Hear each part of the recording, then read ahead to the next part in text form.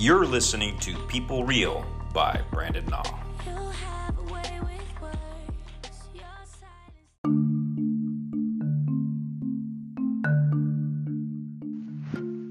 Good morning, People Real listeners. It is a fantastic Wednesday morning here in Santa Monica.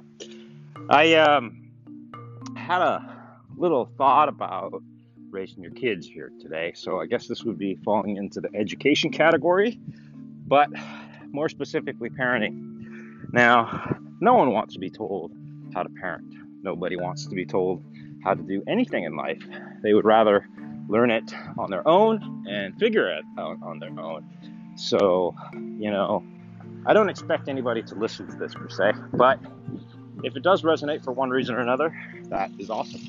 Again, apology for the background noise. I am on a relatively, not that busy street, Pearl Street here in Santa Monica.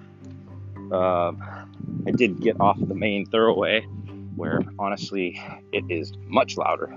But I did also start my run a little bit later here today. I felt myself I felt a little more exhausted than normal here on my, morning. So I thought I would let myself sleep in another hour and see if that helped. And I think it did.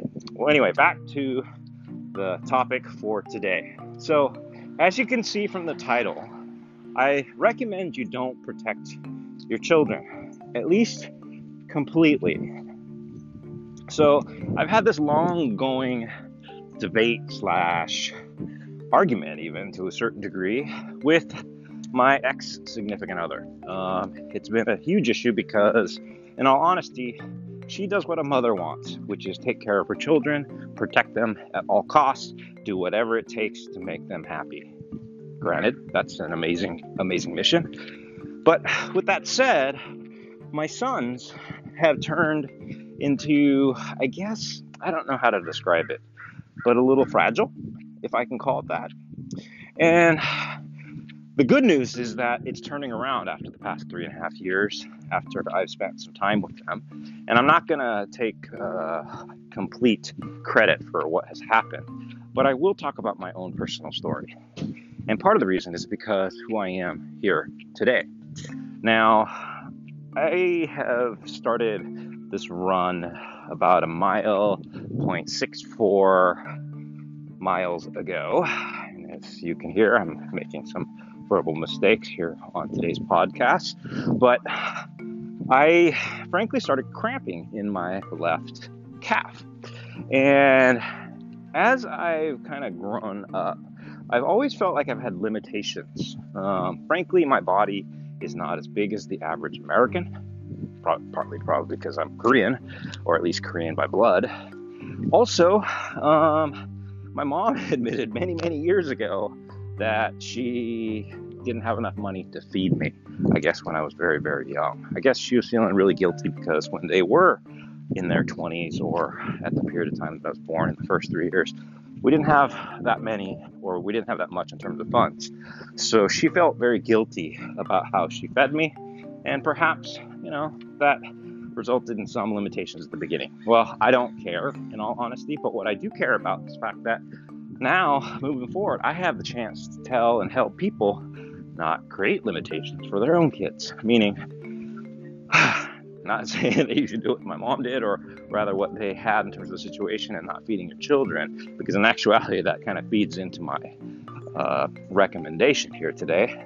But to not overfeed them is what I'm trying to get to, or to not, pamper them or create situations where they may be weak or they may have trouble later in life. Now, I turn to my good friend, Brett. So Brett has an amazing daughter, an amazing daughter. And I've always wondered, if I ever had a daughter, what would I do? Would I pamper her or the girls? Would I do everything to protect them? And my initial instinct says yes, I would do everything I possibly could. I would even potentially scare away all her or their future boyfriends, because in all honesty, she would be the most precious, person to me in my life. I know that. But with that said, I want to do what my friend does, and that is empower his daughter, which he has. And she's done so many things, including obtaining a couple world records, currently at the best online program in all of the world, and crushing records, let's just say, or at least impressing teachers and making them think that they've never seen things like they've seen from her because of what and how he's honestly raised her. You know, he probably takes care of her in the same exact way as I would want to with any potential daughter or, child that I have. But the difference is he's done it in a way where, honestly, it empowers her and creates potentially much more ability for her later down the road. I'm pretty sure when she falls down, he doesn't always run to her rescue and tries to make sure that he, takes care of her. Or whenever she cries, he automatically just gives her a treat or something that would make her happy. I'm 100% sure that he probably asks her questions, just like he basically told me months ago when he literally shared the theme, which I created an entire podcast on, titled Can versus Want, or vice versa, where he proves that the word can't doesn't exist in the English dictionary, at least with his family, and it's produced some of the most amazing outcomes. This man, by the way, runs 7 businesses, just as a heads up, and very successful ones that they are. All right, well, back to, again, what I'm trying to explain here today, and that is, frankly, that it's important for all of us to make sure that we're not completely protecting our kids. We're not letting them be so protected and shielded from the world that they can't do things on their own. Back to our situation. So, the past 3.5 years, and I do this in honor of my son, my oldest son, because he's taking off for college this weekend, and I love you, buddy, but I'm doing this for his sake and all the others that are like him, because I've seen him grow amazingly in these past 2 months, where we spent a lot of time together down here in Los Angeles.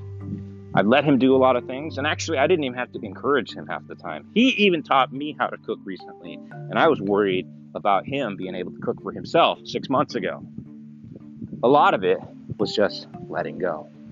And a lot of it was honestly encouraging him to do things for 3.5 years. I would really be frustrated at many, many turning points and thought he would never, ever change. But guess what? It happened. So thankfully, I didn't give up.